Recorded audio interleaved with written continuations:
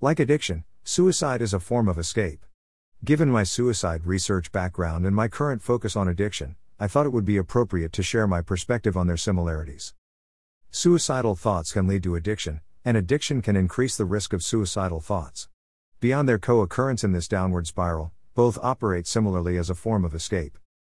Suicide is an escape from deep emotional pain, in addition to an escape from the self and the world. It often occurs when one feels hopelessly socially isolated or feels like a burden on others. Let's unpack what this means and how suicide and addiction operate in similar ways. What causes suicide? Before considering escapism and addiction, let's summarize the major theories of suicide, in simple terms, from the individual to the social level. Starting with the most individual level, Edwin Schneidman states suicide is the result of psychic. He defines this as extreme emotional pain. Roy Baumeister adds to this theory, stating that the emotional pain is produced by constant painful thoughts regarding oneself. In his article, Suicide as Escape from Self, he shares how these thoughts often involve the sense of oneself as a failure, an imposter, or not living up to an imagined standard. Thomas Joyner builds on both of these theories in his interpersonal theory of suicide. He states that the pain and thoughts result from the lack of belonging, combined with feeling like a burden and hopelessness regarding the prospects of this ever-changing. These theories can be mapped onto the societal level, considering Emile Durkheim's sociological theory of suicide. At this level, suicide is often the result of an unregulated, individualistic society where people lose a sense of purpose and no longer feel a sense of community. The risk of suicide is produced on various levels.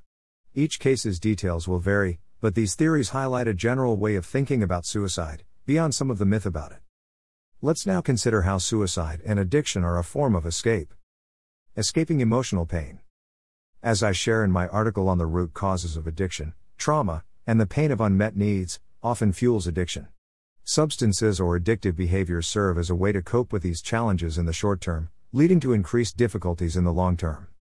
Addictions and suicide are both ways to escape from emotional pain. They are both short-term solutions with long-term consequences, affecting many others beyond the individual. Like Baumeister's description in Suicide as Escape from Self, people often use substances or addictive behaviors to cope with aversive thoughts such as, I am not enough, I don't deserve any better, and I am a failure.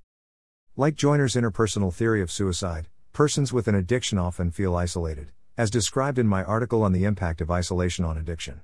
They also begin to feel increasingly burdensome, beginning to believe others may be better off without them. These similarities can also be observed on a societal level, as highlighted by the sociological theory of suicide. Community degradation can lead to economic despair, family disintegration, and increased rates of addiction. Although addiction and suicide frequently occur together, they both independently function through similar processes. A war in your head. In the case of both addiction and suicide, the individual experiences an intense mental struggle. They want a better way forward while also wanting to escape the pain. This battle is characterized in my article highlighting Stephanie's experience, here. Greater than it was the biggest mind war I ever went through. You know what you're doing is hurting you but can't stop. It's like watching a bad movie you are the star of. Suicide works the same way. A person often stays in a state of uncertainty of whether they will follow through with it, right until it's too late to turn back. Fortunately, Kevin Hines lived to share his experience. After surviving a jump from the Golden Gate Bridge, he shares, greater than I thought it was too late, I said to myself, what have I done? I don't want to die. Although he got a second chance, many others likely had the same thoughts while suspended midair, who did not survive. This tragic reality highlights how suicide, like addiction, is not the person's preferred path. No one wakes up one day and decides they want to become addicted to heroin. It is a gradual process, fraught with internal battles and mixed desires. As highlighted by Kevin, a person thinking about suicide does not want to die. They want to escape the pain. Addictions are ways to escape the problem temporarily, but result in more pain in the long term. The link between addiction and suicide can be best highlighted in opioid addiction, particularly among fentanyl users. In my experience working in a residential withdrawal context, persons using fentanyl are generally well aware of the overdose risk, likely knowing several others who have overdosed. Speaking to these individuals, I often gathered there was a constant state of suicidal contemplation. Although they didn't want to die, part of them hoped for it so that the pain would go away. Playing Russian roulette with fentanyl seemed to be a way to dull the pain while remaining open to the potential for a fatal outcome. This tragic situation has been recently highlighted by professional commentary in the New England Journal of Medicine.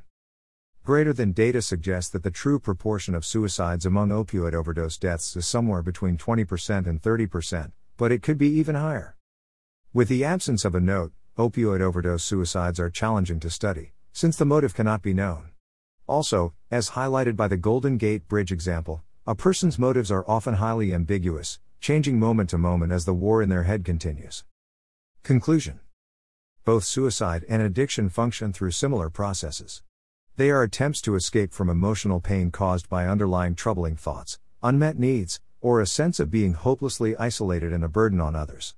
This process operates on an emotional level, a cognitive level, an interpersonal level, and a societal level.